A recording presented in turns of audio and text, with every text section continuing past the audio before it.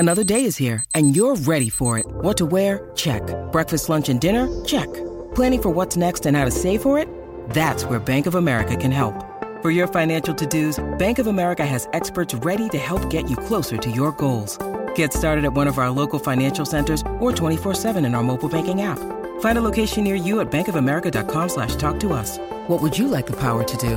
Mobile banking requires downloading the app and is only available for select devices. Message and data rates may apply. Bank of America N.A., member FDIC. As the royal mourning period ends, after so many lasts for Queen Elizabeth II, there are so many firsts for King Charles III, Camilla Queen Consort, and the new Prince and Princess of Wales. In addition to the royal news you need to know, we'll dive into the royal drama in Denmark and have an exclusive chat with Katie Nicholl. Welcome to episode 72 of Podcast Royal.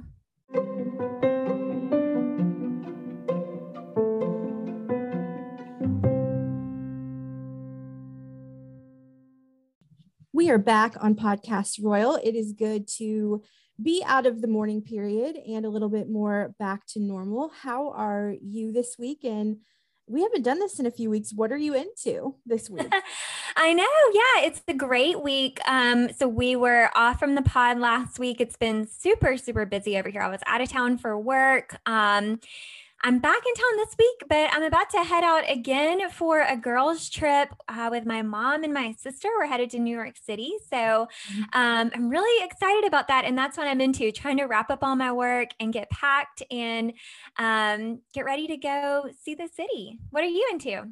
Well, you are the busiest person ever, by the way, and have fun in the city. So since our last episode, I had a birthday. I turned 36. So yes, that was exciting. And it's good to see you on Sunday for dinner. And happy birthday officially on the pod. Thank you so much. So as for what I'm into this week, I love getting listener emails. We got a great listener email within the past couple of weeks from a listener named Mallory. And she wrote us after hearing our discussion about Harry's military uniform last episode. I wanted to read this email and share some interesting insight that Mallory gave. So she writes, "Hello, I am a longtime royal lover and a new time listener to your podcast, and I am loving it." Thanks, Mallory. One thing I think is important to know when it comes to Harry's military uniform debacle, the law in the UK about this is different than in the US. So let me hop over to her email because she attached a photo that explained it. So this says, unlike in the US, where veterans often wear uniforms for special occasions, retired British military personnel are not allowed to wear a uniform unless they are in an honorary appointment and have been authorized to wear one. So because Harry and Andrew, for that matter, are no longer in those honorary appointments as working royals, that would explain that. So Mallory, this is back to Mallory now. She continues, "However, I will also say that this was very bad optics for the palace, and I think they realized this and changed the uniform decision." So that's good insight. And I always love, I know you do too, getting emails from listeners. So keep them coming. And, you know, things all the time. I did read about the little differences between the UK and the US. And so thank you, Mallory, for calling that out for our other listeners and sharing that. That was awesome. Yeah. Well, shall we jump into the royal rundown, or do you have a fashion pick you'd like to highlight this week? So no fashion pick this week. We've got so much on our reporting agenda today. We've got a lot to catch up on. We're kind of back in our normal swing of things, but we'll do a fashion pick next episode. But I'll go ahead and kick us off with the royal rundown. So the royal mourning period is officially over for the royal family. It came to an end on September 26th, but I was actually surprised, Rachel, to see some of the senior working royals out making appearances following the Queen's funeral, actually before the mourning period had come to a close. You know, I really didn't expect to see them until they officially returned to their normal engagements. But we saw Thursday, the 22nd, we saw the Prince and Princess of Wales. They were at Windsor Guildhall, and they were thanking those who helped, who were working the day of the funeral and helped manage the procession and the crowds. We also saw Princess Anne make an appearance that week, and she was actually thanking members of the military who were involved in special duties for the funeral. So she visited the Royal Navy at Portsmouth and members of the Army at St. Omer Barracks in Aldershot. And then lastly, we saw Prince Edward. He actually traveled to Estonia and Germany that same week, and he thanked troops who were deployed there for their commitment to the Queen. And, I just thought this was really important to mention because it says a lot about the family. When they're mourning the loss of a mother and a grandmother, they're also out thanking the public for their support of the Queen. And I don't think anyone would have expected them to do that, but they did it anyway. And I just thought that was a great example of what being a royal really means and what a life in public service is really all about. And so I don't know if that stood out to you, but I thought that was really a really kind thing that they did. Yeah, I think so too. I think it just goes back to the Queen giving her life to service and them doing the same. I mean, there was a bit of a quiet period in the mourning period, but not really. They were also out, as you said, thanking people, and I think that's pretty fantastic. Yeah, absolutely. So we also got the Queen's cause of death revealed. So her official cause of death came out, and on the death certificate, it said she died at 3:10 p.m. of old age. I've never heard of that. I mean, actually, I have. You'll a second, but Philip's cause of death was the same, but I've never heard of that in the U.S. Maybe, I don't know if that's not a thing here, but I just find that very interesting. And it's interesting to know the exact time of death, because that would have been 9:10 a.m. here. And you and I were already in communication that this might be a thing by that point. Mm-hmm. Yeah, we were. So, I was going to say the cause of death recorded on Prince Philip's death certificate is also old age. And, listeners know he was 99 and she was 96 when they passed away. And, I have definitely heard people using old age as a cause of death in casual conversation. I think we can all think of someone who maybe passed that and they were just really old and we weren't really aware of any other factors at play. But it also got me wondering, Rachel, about this. And so I actually was doing a little Googling online and trying to figure out if this is actually an accepted cause of death on official documents. And I did find an article on Fox News that was published following Prince Philip's death. And it said that the head of the royal medical household was quoted saying that using old age using old age as an official cause of death is accepted when the person is over the age of 80 and they've seen a gradual decline in health over a long period of time. And in Prince Philip's case, he had some other health issues. He had been in the hospital, but according to the head of the royal medical household, the specific issue that he was in the hospital for was not actually what led to his immediate death. So I don't know. I thought that was really interesting to note if we've got any listeners who are out there kind of wondering about that too. But yeah, I'm glad you picked up on that also. Yeah, I remember that with Philip, and just seeing it again, I just didn't realize that was an official cause of death. But thanks for that insight. You learn something new every day. And I also want to point out that there is a new marker for the Queen's final resting place. So there, as you said at the top of the show, have been so many firsts, as well as so many lasts for that matter.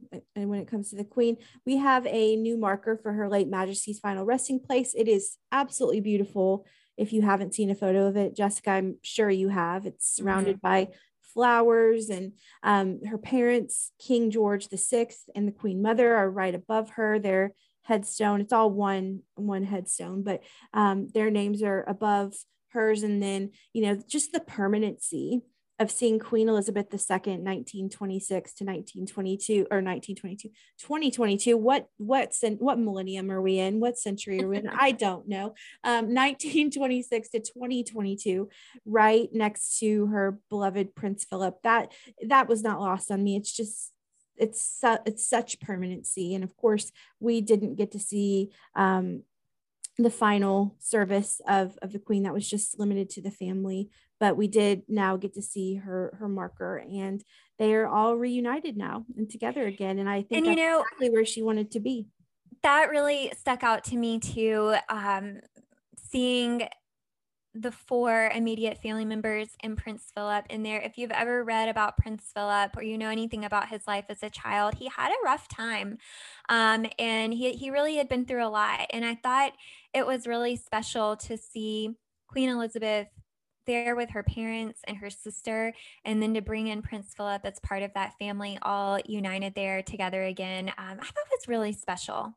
Yeah, I think so too. And also you mentioned this a second ago, but Princess Margaret was cremated, so her ashes are there as well, but she was not buried because she was cremated. So but she is there as well. So the Queen's 4 immediate family members and of course her beloved husband are all with her, and that feels really correct. That feels exactly as it should be, which of course was the Queen's wish all along. So the mourning period ended September 26th. After that, social media got some changes. Eagle-eyed viewers, or not even eagle-eyed, couldn't miss it, to reflect that we have a new sovereign now. The royal family's social media, so their Instagram, their Twitter, their Facebook, now feature, of course, Charles and Camilla. And the website was updated as well, which features Charles and Camilla prominently, as it should, and updated biographies of William and Kate. Under them are Edward and Sophie, Anne, and other working members of the royal family. Naturally, as ever, much ado has been made about Harry and Meghan. They have been moved to the bottom of the website along with Andrew, as of course they're no longer working royals, and Prince and Princess Michael of Kent have been removed from the website. So there are a lot of changes happening to, it just seems like there, again, there's so many firsts, so much newness. So, I mean, as of course it should be with a new sovereign. But speaking of first, on September 23rd, Buckingham Palace released its first official portrait of Charles at work, which was taken on September 11th. So very early into his reign, alongside the famous red boxes that his mother was known for. Those, of course, contain diplomatic papers and just paperwork for the king or queen, the monarch, to work through. And poignantly in that photo, you can see a black and white photo of his parents, Her Late Majesty and Prince Philip.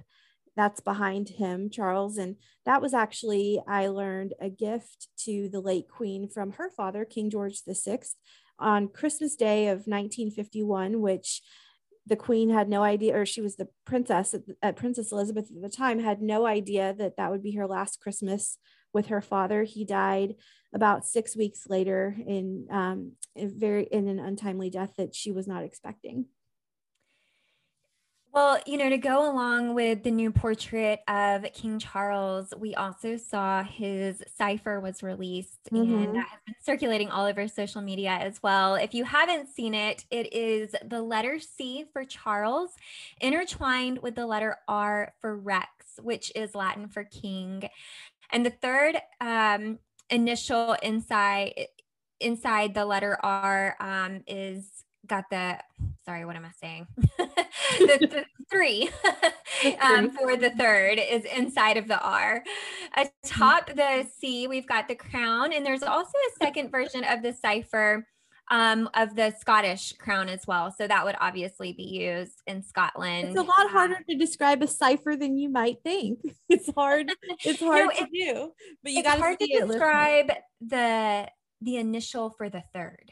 You know, it's the 3, the Roman numerals. 3 eyes. Yeah, the Roman numerals. There you go. So the Royal Mint also released a new coin with King Charles' face on it. It's, you know, it's a really big time for him right now. In addition to his cipher, we've got these 2 new coins. If you haven't seen those, it's a side profile. He's facing the left. So fun fact for listeners who don't know this, every new monarch will face the opposite direction from their predecessor on the coin. So Queen Elizabeth faced the right. King Charles faces the left. And Charles is not wearing a crown in the image of him, which is also in line with past kings. Other kings have not worn a crown. You may know Queen Elizabeth was wearing a crown in her image. So the coins will initially be available for purchase for collectors, and then the 50p coin will be circulated for normal use in the coming months. Of course, any old coins with the Queen's image will also still be accepted as valid currency. And then the Royal Mail announced that they have plans to print new stamps with King Charles' image. We likely won't see those available until they get rid of all of their current inventory with the Queen's image on those stamps. So if you want a stamp with the Queen and you're in the UK and can get them, you should go buy them now. Yeah, absolutely. Just so, I mean, again, I hate to belabor this, but just so much new, we've never, I mean, most people, unless they were around in 1952, have not seen this shift happen, and it's just so much that, logically you think about the cipher, the website, the social media, the coins, but we've just never seen it play out. And I just feel like every day we're living a little bit more of history. Yeah, definitely. And I want to mention one more item regarding news the week following the death of Queen Elizabeth. I know we touched a little bit at the top of the episode on some stuff that went on, but it did come out that palace staff at Clarence House received a notice informing them that household operations at Clarence House would be closed in the coming future. They're going to close that down now that Charles has taken on his role as king. And as a result of this, some of those positions at Clarence House aren't going to be needed anymore. So this notice went out to, I think it was more than 100 employees. I will say that they did note the jobs which are in jeopardy. Those employees would be offered assistance in locating a new position, whether it be across one of the other royal households, or if they needed help finding employment externally, they would be offered assistance with that as well. And it also notified those teammates that they would be getting a larger redundancy payment than, what is minimally required. I'm not sure how much that would be. So this all came out. I know there was a lot of discussion in the news about, how it was handled. And I will say, I think the timing could have been better. Apparently the letters were received during the service of Thanksgiving for the Queen. While I thought it was great that they were offering assistance to help them relocate into a new position, I think maybe they could have thought of a little bit more appropriate time to release those letters. So I wanted to get your take on that, if you heard about that and what your thoughts are. Yeah, I had heard about that. And I mean, that timing seems a little cruel. I think maybe in the back of their minds, they thought that this would happen eventually, but the Queen passed away. We say she passed away quickly and unexpectedly. I mean, how unexpected can it be when you're 96 years old? But still, I think that it happened, relatively quickly. And I don't think you're ever ready to lose your job. I don't think you're ever ready to be downsized, even if you know that it's a possibility and that it could happen. But I guess I'm glad that they're giving them some help, but the timing seems wrong. And again, you can anticipate cuts and like furloughs, and this isn't even a furlough. This is a permanent, this is their job is over, but you're never ready for that, and especially and this is, that this staff worked for Her Majesty and they knew her likely, or if they didn't know her, they've seen her. And it's probably a very emotional time for them, just grieving her loss. I mean, I know it's an emotional time for us, and we've never been in the same room as her. And so I can imagine that the double whammy of, losing your job and losing someone that you cared about is probably pretty tough.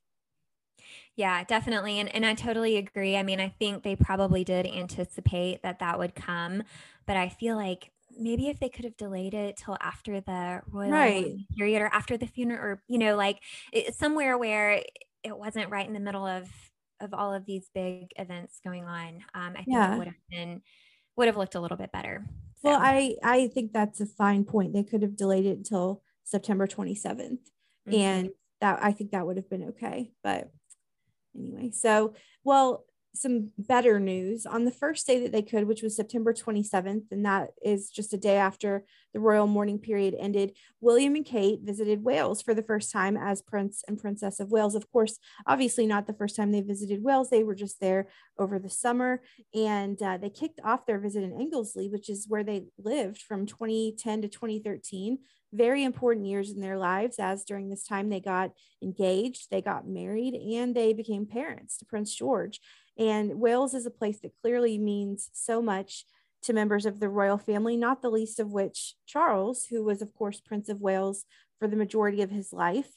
His first state visit was announced as he and Camilla will host South Africa's President Cyril Ramaphosa and his wife, Dr. Sipho Motsepe, at Buckingham Palace this November. And actually, this is interesting to note because of COVID. This is actually the first state visit since former US President Donald Trump visited the UK in 2019, which seems like an actual lifetime ago. So we will probably be seeing some tiaras on Camilla and Kate come late November when South Africa's president visits. So that is something to look forward to. Well, that is really exciting. And I don't think I had really thought very much about how long it had been since we had an event like that. Yeah. And then after COVID ended, the Queen just stayed at Windsor. And so there were no state visits. So it's again, like that, the Trump visit seems like an actual lifetime ago. That's right around when I started covering the royals. So it's hard to believe that it's been well over 3 years since then. Well, the palace also released a new photo over the weekend of some members of the royal family together. So we saw King Charles and the Queen Consort, and we saw the Prince and Princess of Wales together. It was taken the night before the Queen's funeral. You know, everyone looked great, but Rachel, I noticed something that kind of bugged me a little bit, and I have to mention it here. Did you notice that William did not have his arm around Catherine? I did actually. I did. I know this. I know people have been chatting about this online. Listeners may recall, during the days following the Queen's death, there were a lot of comments on social media about, Harry and Meghan held hands a lot. We didn't see William and Catherine really doing that. And I was actually okay with that in that moment. Holding hands or showing public displays of affection is not it's not something that they're not allowed to do because of royal protocol. If they want to do that, they can, but typically they follow what the monarch is doing. And so out of respect for the Queen, we usually don't see them showing public displays of affection. We know that she and Prince Philip really didn't do that. And we also know that William, he's really professional. He's very, very focused on his job in a professional capacity. So it really didn't bother me that we didn't see them holding hands in their official appearances, but I did feel differently about this photo, and here's why. So, we saw in the picture, Prince Charles had his arm around Camilla. We know that while they do typically remain professional in their official appearances, at the same time, they're still a family. And we do want to see that personal side of them as well. And like I said, William's really focused on that personal aspect of his role. But lately we've seen that the public responds really favorably when he shows us a glimpse of his personal side and who he truly is. And I think we've seen that a few times in recent weeks as he's talked about his grandmother and his family. And so when we see Charles and Camilla there with their arm around each other, I see, Catherine over there and she's got her arm back behind William. And I really just want him to put one of his arms around her and kind of embrace her in that family moment. And I would have loved to have seen that. So that just kind of bugged me a little bit. But otherwise, it was a really great photo. No, I noticed that too. I noticed a lot of things in that photo. First of all, that photo it's a beautiful photo. Kate in particular just looks amazing, but it's such a tough time to take a picture because you are deep in mourning. The next day is the Queen's funeral. You're hosting 500 some dignitaries at Buckingham Palace. Charles, to me at least, looks like he's been crying, and I wouldn't blame him a bit if he was. And so you've got Camilla and Charles with their hands on each other. kind of, I mean, as comfort, because they're in a very difficult week and a very difficult day and a very difficult situation. And yet they're mourning and they're all in black, but they're also all smiling. And so it's just like a very like strange, it's a beautiful photo, but it's also, and it's taken by Chris Jackson of Getty, by the way, who has been a guest on this show. Have to plug that. But it's a beautiful, it's a stunning photo, and it definitely represents the future of the monarchy. That's the future of the monarchy for the next generation. But it's also just like you feel for them, because it's just such a difficult time to take a picture. You know, it's like when, like, how many times are you at the funeral of your grandmother and they're like, let's take a picture, and I mean, they're going to distribute it worldwide? Never, right? You know, it's just again like such a strange royal juxtaposition. But I also want to point out an interesting fact that listeners may have missed. So there's actually 3 Princes of Wales in the photo. Do you know where the third one is? Obviously, Charles, William. Do you know where the third one is? Oh, I need to look at this photo again. Was there a portrait in the background that I missed? Yes, there's a portrait of King George IV behind them. I don't know if that was planned or just a happy accident, but he was named Prince of Wales within, I think, days of his birth in the 1700s. 1762 is the number that comes to mind. So there's actually 3 Princes of Wales in the photo. There's a fun fact to take to your dinner party. But I hear you. I mean, it's just like such an awkward, like, it's kind of like, what do I do with my hands? What do I do? Do I smile? Like, do you smile? I mean, you don't want to look too happy. It's just, it's a difficult balance. So, no, and I'm so glad that you brought that up. And I think that's a really great point, because it's a picture with so much, so many mixed emotions going on. Yeah. And at that point in the week, they're so tired. I mean, they're probably not even thinking about where to put their arms or where to stand, and so I think that's a really good point. And I've tried to, and that was no shade at Prince William for that at all. I love seeing moments of affection when we get it. But I have been trying to give them so much grace during this time. They do have all eyes on them, and it's a hard time. It's not just a job, it's a family. And so I appreciate you calling that out.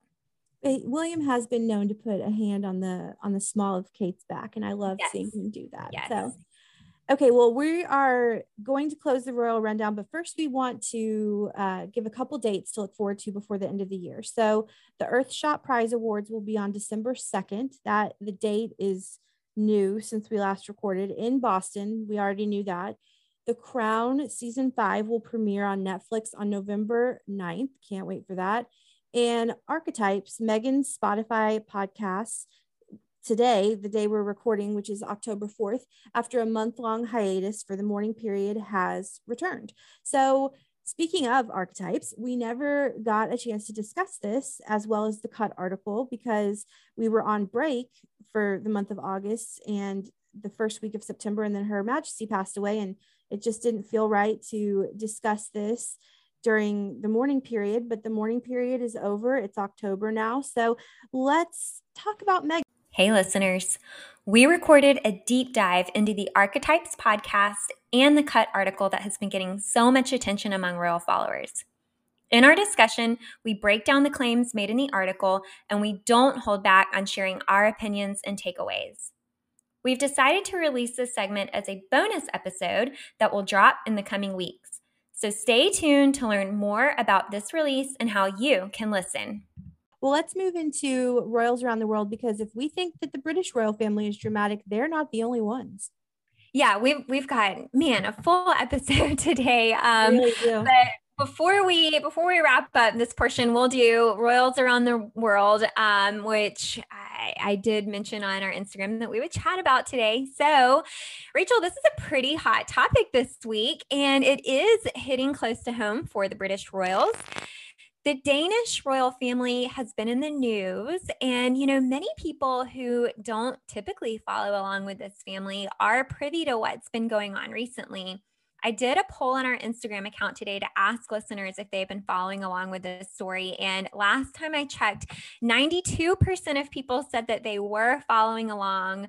8% have not. So for the 8% who want a quick update, You may remember after Queen Elizabeth's death, we actually talked on our podcast about Queen Margrethe. I think that's how you pronounce her name, of Denmark. She was celebrating a Jubilee year this year. And following Queen Elizabeth's death, she is now the only reigning female monarch in Europe. And I believe I want to mention really quickly that you really got picked up in the British tabloids for talking about her and praising her. So go you. Yeah. So she has made a tangible effort to slim down the Danish monarchy. She just announced recently that on January 1st, 2023, her second son's 4 children will lose their prince and princess titles, as well as their HRH status. And their new titles will be His Excellency Count of Montpezat, or Her Excellency Countess of Montpezat. I'm not sure how you say it. I'm trying my very best. The grandchildren, they do maintain their spots in the line of succession, but as the announcement explained, this change will really allow them to have more control over the direction of their lives. You know, they won't be tied to the responsibilities that come with an affiliation with the Royal House of Denmark. So, you know, she said it's something that she's been considering for a really long time, and she made the decision with their best interest in mind. But Rachel, as you may guess, the drama comes in with their reaction to her decision. So, her grandchildren, their ages range from 23 down to 10, from Prince Joachim, which is her second son. So he has, his 2 oldest children are from his first wife, Alexandra, and his 2 youngest are from his current wife, Marie. His first wife actually was in the news. She made a comment. She kind of stirred the media. She said that they are saddened by this decision. They're in shock. She said the children feel ostracized, as though their identities have been taken away from them. A royal correspondent did say that Prince Joachim was first told about the change back in May, so it really shouldn't be a complete surprise. But Prince Joachim says he was only given 5 days notice ahead of the announcement, and his family is claiming that, you know, they're disappointed and surprised by the news. So, you know, as you can imagine, this blew up in the media. I think, you know, it does sound really similar to the, I'm going to give them one of those like Brangelina names. Yeah, Harry and Meghan. Mary. The Harry and Meghan story circulating, you know, regarding Archie and Lilibet and whether or not they'll receive prince and princess titles. And I really don't think this story would have gotten so much attention had the Harry and Meghan story not been in the news. But because there's similar issues, I think it's really blown up. But following this, you know, response from Prince Joachim's family, Queen Margrethe did issue a follow-up statement earlier this week. I shared it on our stories today, and she acknowledges that she didn't anticipate their reaction to be like this. But she does appear to be standing by her decision, and she offered some interesting food for thought behind why she made this choice. So she explains her consideration of the future and modernization of the monarchy. And she makes the point that holding a royal title really means that you've got commitments and duties that should lie with fewer members of the family, right? It's going to tie you to a lot of these obligations. And she views her decision as future-proofing the monarchy. She makes a point to say that she made this decision both as a queen and as a mother and a grandmother. And she says no one should doubt that her children and grandchildren are her pride and joy. And so, you know, she goes on to apologize for any hurt it may have caused. But I just wanted to mention the story and bring it up because this is something that's probably looming over Charles right now. It's a difficult decision that he's going to have to make himself before too long. And there are other royal households who have had to do this aside from the Danish royal family. So in 2019, the royal family of Sweden did something similar. They announced that the younger 2 children of the monarch, who is Princess Madeline and Prince Carl Philip, we've talked about them on the podcast before, they would no longer be part of the royal household. And I thought the way they handled it was so impressive. They were a united front. The children came out and made statements, and they were very positive. Princess Madeline said she knew that this was a long time coming. Prince Carl Philip said he saw it as a positive to have more freedom over his and his family's lives. And Princess Madeline actually lives in the US now. So she and her family are in Florida. And I do want to note Prince Joachim of Denmark. He and his family actually currently aren't living in Denmark. They reside in Paris at the moment. And I just think this is an important note to call out, because you've got people who are acting really upset, like they deserve these titles and, you know, maybe the privilege that comes with being part of a member of the royal family. But should they have that if they're not living in the country and they're so removed from what's going on there? I mean, is it really feasible for them to be able to uphold those responsibilities when they're not even close to home? So I don't know if you have thoughts about that. We did have someone ask us today about how we think Charles will handle the Harry and Meghan situation. But I feel like I just spoke quite a lot here, so I'll let you jump in. Well, I think Charles has always expressed his desire for a slimmed down monarchy. He's never expressly said what that means, but definitely the trimming of the fat. And I think that Charles is probably honestly watching the situation in Denmark and how it unfolds as kind of a test pilot and a test run for what he might have to do. I mean, I think the parallels are strikingly similar because, you know, the second son, and Harry's the second son, and Harry lives out of the country, and Joachim lives out of the country.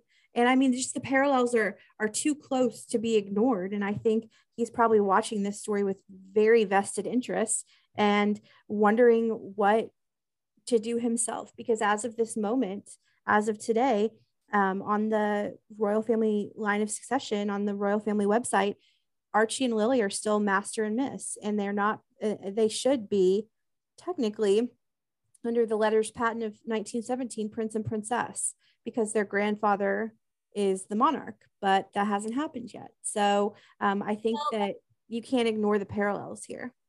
Yeah, I mean, so my takeaway from this is I don't think we'll see an immediate move or change regarding the Sussex children, titles.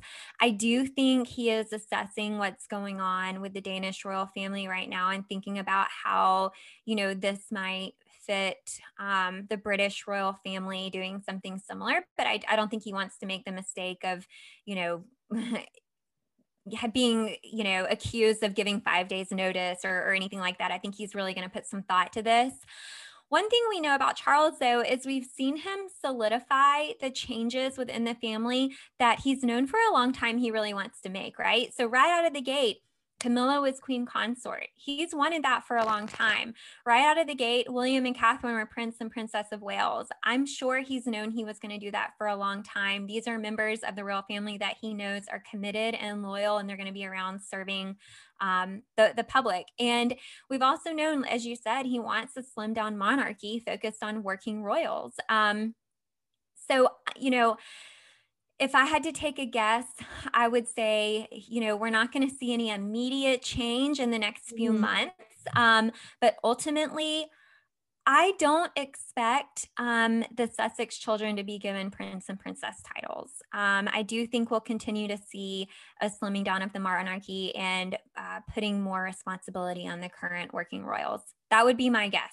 Well, and to tie up kind of something we talked about in an earlier episode. So, I think this now dropping all kinds of dates on y'all, but the Regency Act of, I think, 1937 says that the counselors of state, remember this conversation, will be the spouse. So that would be Camilla. And then the 4 members of the line of succession that are over 21. Well, that would have included Beatrice, but now, and Andrew as well. Now I'm hearing that Beatrice and Andrew are not going to be counselors of state. He's truly slimming down the monarchy. So, I mean, I think he's not making any rash decisions, which is good for him. But I think that he is going to keep true to his word Andrew for sure is probably going to be persona non grata. Those brothers have a strained relationship anyway, but Harry is his son. So I think he's trying to be very thoughtful and very cognizant about how he handles this. He's not rushing into any decision. I'm sure that when Meghan wanted to meet with Charles, it was probably about all of this, probably trying to convince him to let, just for, if nothing else, for security's sake, to let Archie and Lily have the prince and princess styling. But we'll, it'll be very interesting to see all the things that happen, because I think it's very telling that they don't have the prince and princess title, and it's been nearly a month since the queen's passing. Well, I think, to your point, he really cares about his relationship with the family and, with Harry, and he does not want to jeopardize that. And so I think what we're seeing happen is he's making quick decisions on the things that he feels confident about and the things that he's trying to navigate carefully, because he's got to balance family with, duty to the crown and what that looks like. And that means a lot to him, right, in this role. And so he's got to figure out how to navigate that carefully. And that's why I don't think we're going to see a quick decision on that. I think he's going to figure out how to do that in a way that feels fair and loving, but still true to the way that he feels the monarchy should look in these modern times, which is slimmed down, I think. Yeah. Well, back to Denmark. That's one of the juiciest royal around the world stories we've had in a long time. And I want to say that we were the first to do royals around the world. Please don't ever forget that. So we love it. We love these royals around the world, because look, the British royal family has its ups and downs, its roller coaster moments, but so does Monaco, so does Sweden, so does, like, I'm sitting there thinking, like, Carl Philip's role was downgraded, but did you know that Carl Philip was born the heir? But then I can't ever say this word, primogeniture was enacted. And so, because the birth order is Victoria, Carl Philip, Madeline. And so originally Carl Philip was the heir because he was a boy. Well, then I can't ever say this word, primogeniture was enacted in Sweden. And that means that the firstborn, regardless of gender, is the heir. So then Victoria became the heir. So Carl Philip was born the heir, then was the spare, and now has no title, and we don't hear a word from him because he's just so beautiful. He's just too busy being beautiful. But anyway, it's like royals around the world are so fascinating. We will continue to deliver that great content. The Denmark story is one for the books. It would probably be one for the books even without the British royal family tie-in, but it's especially one for the books because of it. So great reporting. A++++. Well, thanks. So listeners, we've had a really long episode today. We've got one more little segment that we're really excited about. It's huge. We're so excited. As if this episode wasn't amazing enough, we've got Katie Nicholl on the show today, which, like, loved her so much. We had the absolute pleasure of speaking to one of the most prominent royal experts of our generation, Katie Nicholl. She's here on the episode to chat about her new book, which is out October 4th. So take a listen to our conversation. When you think of the term royal expert, Katie Nicholl is likely the first to come to mind. She is a contributing editor to Vanity Fair and contributes not just in print, but as a broadcaster on networks like Sky News and BBC, as well as Good Morning America, Entertainment Tonight, and The View, among many others. The new Royals, Queen Elizabeth's Legacy and the Future of the Crown, her latest book, is out as of today. Katie, welcome to the show. It's an honor to have you here today. Well, hello, Rachel and Jessica. Thank you so much for having me on Podcast Royal. Thank you for being here. So the timing of your book is impeccable, not even 1 month after Her Late Majesty's passing, which of course you never could have known about when you were writing the book. You wrote the book long before you knew you'd actually hear the King's speech before your publication date. And this is what you wrote in the book. Quote, "The King's speech, the address Charles will make to the nation on his accession, has already been written. It has been refined and rehearsed and is being kept under lock and key until it is needed. This will be the most important address of his life, partly an obituary of what, or rather who, has gone, and partly a promise of what is to come. Given the turmoil of recent years, it also amounts to a defense of his realm. It could hardly be a more perilous period for the new Charles III. His King's Speech will be a critical moment for his own reign and for William's. The response to his words, whether they're warmly welcomed, derided, or worst of all, ignored, will tell the Duke of Cambridge, who of course now is the Prince of Wales, what kind of shape the monarchy will be in by the time he comes to inherit. End quote. So that's a long quote, but I wanted to include all of it because it's just so prescient that you're writing this, having no idea that by October 4th, your book's release date, the King's Speech will have been made and we will have heard it. So let's start here. Did the King's Speech, now that we know what it says, live up to that critical moment? Oh, I think absolutely. And wasn't it exactly a manifesto? Wasn't it the most beautiful tribute to his darling mama? And I think I stand by everything I wrote. It was an absolutely critical speech. It's one that I think people will always remember. And in fact, when you think about it, the king ticked every single box in that speech. He quashed any speculation that he might be handing over the reins to William, which has, long been mooted and speculated about. He vowed to serve for his whole life, just like his mother did. He conferred titles on the Prince and Princess of Wales immediately.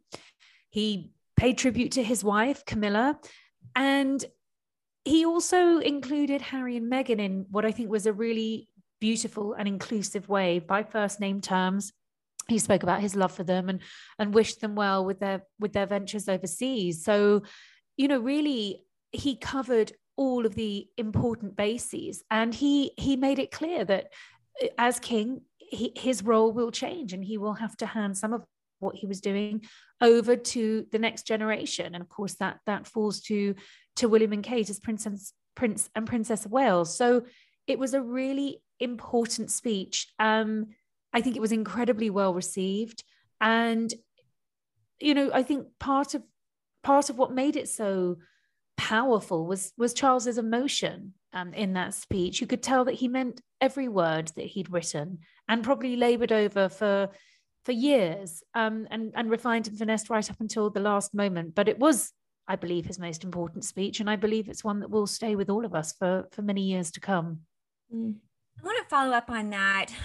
So how does it feel now in the early days of King Charles III's reign to watch what you wrote in the book come to life?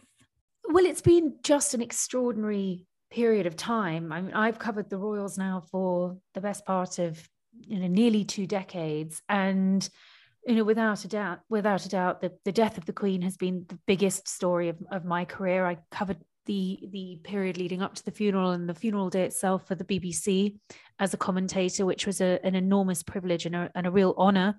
And I've done royal weddings, and I've done 2 royal funerals now, and it was just an event on a scale like nothing I'd ever covered before. So just reflecting on that moment, on the King's Speech, which was really his preface, I suppose, to his reign. I think we're just in for a really interesting period of time for the monarchy. Obviously, it's as I said in the piece that I wrote for Vanity Fair, which was called The King's Speech, based and largely excerpted from my book. The path isn't necessarily going to be straightforward and easy. There are challenges and obstacles ahead, but from everything we've seen of the king thus far, you get the feeling that we're in very safe hands and that the monarchy is in very safe hands. Well, let's stay on Charles for a moment, because as we are in such early days of his reign. So I want to quote your book again, because you say it better than I think I ever could. You write, Charles, with Queen Consort Camilla by his side, will face his own challenges. He cannot expect the same reverence his mother has earned after more than 70 years on the throne, and he will reign during very different times and in a society that increasingly questions why the United Kingdom is still beholden to a hereditary monarchy. While Charles will be the next head of the Commonwealth, there is uncertainty over what this family of nations will look like in the future. Charles is determined the monarchy will not die out with him. So what will he do, Katie, to ensure that does not happen? Well, he's not going to want the Commonwealth to die out with him, because it was a very important part of his mother's life, started by King George VI, this voluntary organization of nations. And the spotlight has very much been on the Commonwealth. Barbados has become a republic. Jamaica's sort of we know pretty much set to follow its lead, and I'm sure others will follow. So the king really has his work cut out for him in terms of now assessing how that Commonwealth of Nations is going to look like. And I think inevitably he recognizes and accepts that it's going to change. But I think he believes that there's a lot of good that the Commonwealth can still do. The key to the success of the monarchy, I think, has always been its ability to change and to move with the times. And, I think the king is acutely aware of that. And so the Commonwealth is unlikely to look, very unlikely to look as it did under his mother's reign. It's going to look different. But I think, there will be a way for it to still exist as a voluntary organization. The king has got the issues of keeping the United Kingdom united as something else, which is really enormous and very, very important to him to contend with. He also faces, I spoke to a very good constitutional historian, Dr. Anna Whitelock, and she was a wonderful interviewee. And she said to me that she believed the greatest threat to Charles's reign would be apathy, that the people just simply wouldn't care. And I think we're still in a period of time where the nation is still coming to terms with the loss of its longest reigning monarch. There is a great tide of goodwill to King Charles and Queen Consort Camilla. And really now it's down to Charles to make sure that he can continue that support and continue to connect with the people. I was at Buckingham Palace the day that the king came back from Balmoral, and it was an extraordinary experience standing outside the gates of Buckingham Palace with a huge crowd who were very quiet because this was a crowd in mourning. This was less than 24 hours since the announcement that the Queen had died. And as Charles's convoy of cars pulled up, there was no saying which way the public mood was going to go. Applause seemed wrong at that moment because this was a nation in shock and in mourning. And yet, when Charles stepped out of the car, there was applause. There were cheers for Charles. I heard several cheers of God Save the King. It was the most extraordinary moment. And you could see the king's face almost light up at this reception that he was getting, because there was no guarantee that he was going to be given the warm welcome that he was. And as he got out of his car, he went and shook hands with people. He even accepted a kiss from one well-wisher. And then he did something that I've never seen any monarch do before. He walked through the gates of Buckingham Palace with the Queen Consort on foot. And I felt that was such a significant moment, and so telling of what perhaps we can expect from the reign of King Charles III. Yeah, I agree, Katie. I feel like we've seen a lot of emotion from him in these recent weeks, and we've seen a lot of him from a personal side, which I think has been really impactful for people. We know Charles is almost 74, and he'll have a much shorter reign than his mother. And you write about this. You say that because of his older age, he'll essentially be a transitional king. But you also note that doesn't mean he'll sit back in his role and simply mind the firm until William takes over. You say his lifetime as a royal understudy will actually make him an exemplary leader who will ask the tough questions and shine a light on issues that are important to him. So from your perspective, what will a reign under King Charles be like? Well, as I say in the book, I don't think, yes, I think he will be a transitional king, but I don't think he's going to be in any way ineffective. I think he's waited a long time for this role. He has waited a long time for this role, and he has been able to have a lot of time to think about what he wants to do and how he wants to do it. I mean, for the book, I spoke to quite a few former aides who'd worked with the prince for the best part of 20 years, Patrick Harrison, who was fascinating to speak with. And some of my sources did agree to go on the record, which, is I think always a great achievement as a royal author. So many sources are always anonymous by the very nature of royal reporting. But it's always wonderful when someone says, no, I am happy to go on the record. And Patrick was, and he said to me, the king in his role as King Charles will continue to pursue or to put the spotlight on the issues he cares about.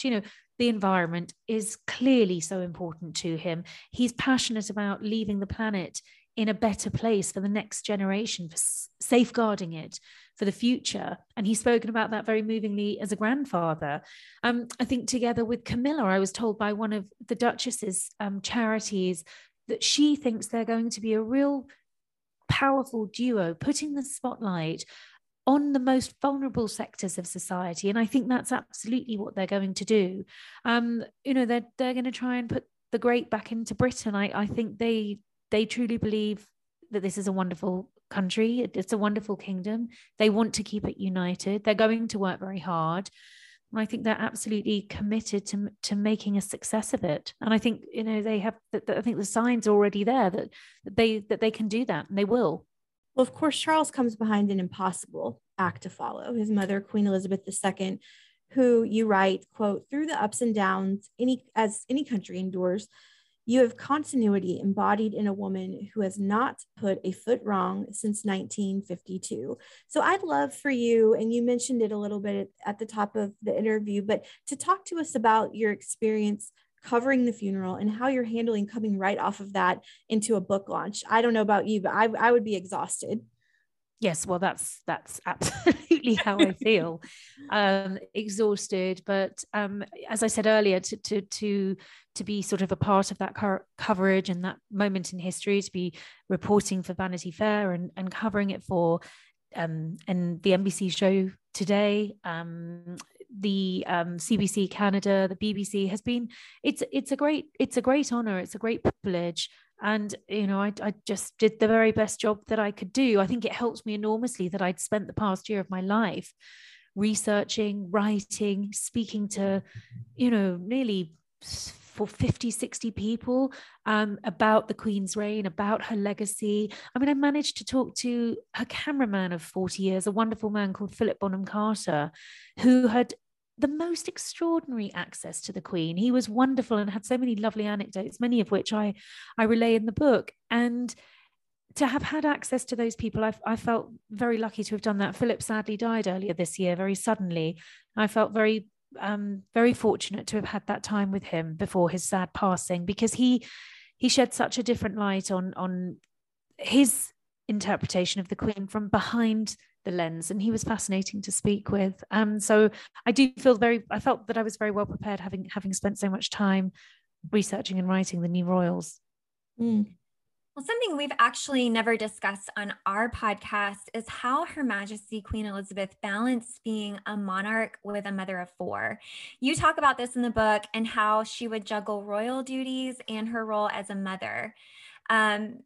That I think is something, trying to balance work and family routines, a lot of moms out there can relate to. Can you tell us a little bit more about how Queen Elizabeth managed this? Yes, I mean, it was difficult, particularly in the early days when, she had two young children. She was queen at such a young age. And so there was an inversion of roles, really, because the Queen had to be queen. And so it was really Prince Philip who stepped in as head of the household. And I spoke to Robert Lacey, the wonderful historian and historical consultant for the Crown. And this was something that we discussed for the book. And he put it in a way that made complete sense to me, that actually the Queen was thrilled to have a second chance at becoming a mother with Andrew and with Edward, because she was able to give it more, knowing that she had just about got used to being queen and had that experience under her belt. She was actually almost able to enjoy motherhood probably more the second time round. And, I think a lot of the insight that I had, whether that was through her cousin, Lady Elizabeth Anson, or the people who worked with her very closely, was I did feel I got a perspective of the Queen as a mother, as a grandmother, and as a great grandmother, and that really brought her to life. I think for so many of us, we were just so used to seeing her as the Queen who gives a Christmas Day speech, the Queen at Royal Ascot, the Queen, doing her wonderful walkabouts. But for me, what was so enlightening was really understanding her, I suppose, as a person, the person who wore the crown. Yeah. Well, I feel like before she passed away, I feel like every stone that needed to be overturned was overturned. And one of those was the Queen ensuring the world knew her support of Camilla to one day become Queen Consort, which of course she now is. There was a mighty campaign, which some of our listeners probably don't remember. I didn't know it was called Operation PB. per se, but coming from where Camilla was with her image in the 1990s to where she is today, I would call that a mighty campaign to rehabilitate her image. And you refer to it in the book, and not just you, but it is called Operation PB, of course, I assume standing for Parker Bowles. So yes. Can you tell us about that, which you write about in the book? Well, when you consider that Camilla was once, the reviled mistress and very, very unpopular, it is the most remarkable full turn and metamorphosis. Her transition from mistress to queen consort is quite spectacular. Partly masterminded by the likes of Mark Boland, who I spoke with for my book. And that early campaign to sort of rehabilitate Camilla's image, which was successful, but of course was halted when the Princess of Wales died. And it was sometime, understandably, before that sort of campaign to bring Camilla back into public life could happen. I think it's largely down to Camilla, though, being her sort of wonderful, understated self and never trying to eclipse anyone, always being there as the support. And I think, and I say this in the book, that she's going to be a wonderful support to the king. And she, he listens to her. She has opinions. She had an opinion on his aide, Michael Fawcett, and felt that he had to go because of some of the damaging headlines that were coming out about the cash for access scandal. It was Michael Fawcett's head that rolled, the man who Charles once said he could never possibly do without. Well, Camilla managed to convince him otherwise, where others had never successfully done so. So I think Camilla is incredibly important, and just the fact that the king has referenced her in all of his major speeches is, I think shows just how important she is to him. So to close us out, I want to ask you one more thing about this book. Can you tell us what was the most interesting piece of research you learned in writing The New Royals? Well, I think the opportunity to sit down with people who really knew the Queen best, to get some understanding of her feelings about some of the key events during her reign, and particularly the more recent ones, Megxit being, I suppose, what everyone was most curious about, was absolutely fascinating. And as I said, to sort of understand the person who wore the crown, those people really helped bring the Queen to life for me, really understood who she was, why duty was so important. And I think also to sort of get a real understanding of what the future looked like. I didn't know what the conclusion to my book was going to be really until I finished writing it. And I think the conclusion was that, yes, we're going to have King Charles III, and I think he has, every chance to be a brilliant king, but, undeniably the future of the House of Windsor lies in the Waleses as they are now, the former Duke and Duchess of Cambridge. And, that sense of continuity. We have three kings now: Charles, William, and of course George. And so, I think overall it's an optimistic book. It's a positive book about the future of the royal family. And I think we all agree that we've had a ringside seat to history being made. I think there's going to be much more to come. Well, we love the book. And listeners, The New Royals, Queen Elizabeth's Legacy and the Future of the Crown. Katie's latest book came out yesterday, October 4th. Katie, thank you so much for being here. Thank you, Jessica and Rachel. It's lovely to be on with you, and I hope to speak with you again on Podcast Royal soon. Well, she was lovely. And I have a sweet story about Katie that I want to share really quickly. So long before I was writing nationally, she granted me an interview for my blog, The Duchess Commentary, which I started in 2019, knowing she'd probably get little to nothing out of a 2-month-old blog at the time, 3 years ago. She's still just as kind today, 3 years later, even as her star continues to rise and rise and rise. So I will never forget that kindness, Katie, and I aspire to be just like her. So thank you, Katie, for coming on the show. That was a great chat. Yes, thank you so much. It was so nice to speak with you. Well, listeners, don't forget to follow us on Instagram at Podcast Royal, where Jessica continues to deliver fantastic content. Email us at hellopodcastroyal@gmail.com, just like Mallory did. Maybe your email will get read on the air. And follow, rate, and review our podcast. We appreciate those 5 stars. Thank you so much for tuning into this monster episode 72 of Podcast Royal. We're back out of the mourning period and back swinging. We'll talk to you in a couple weeks for episode 73. Bye. Bye.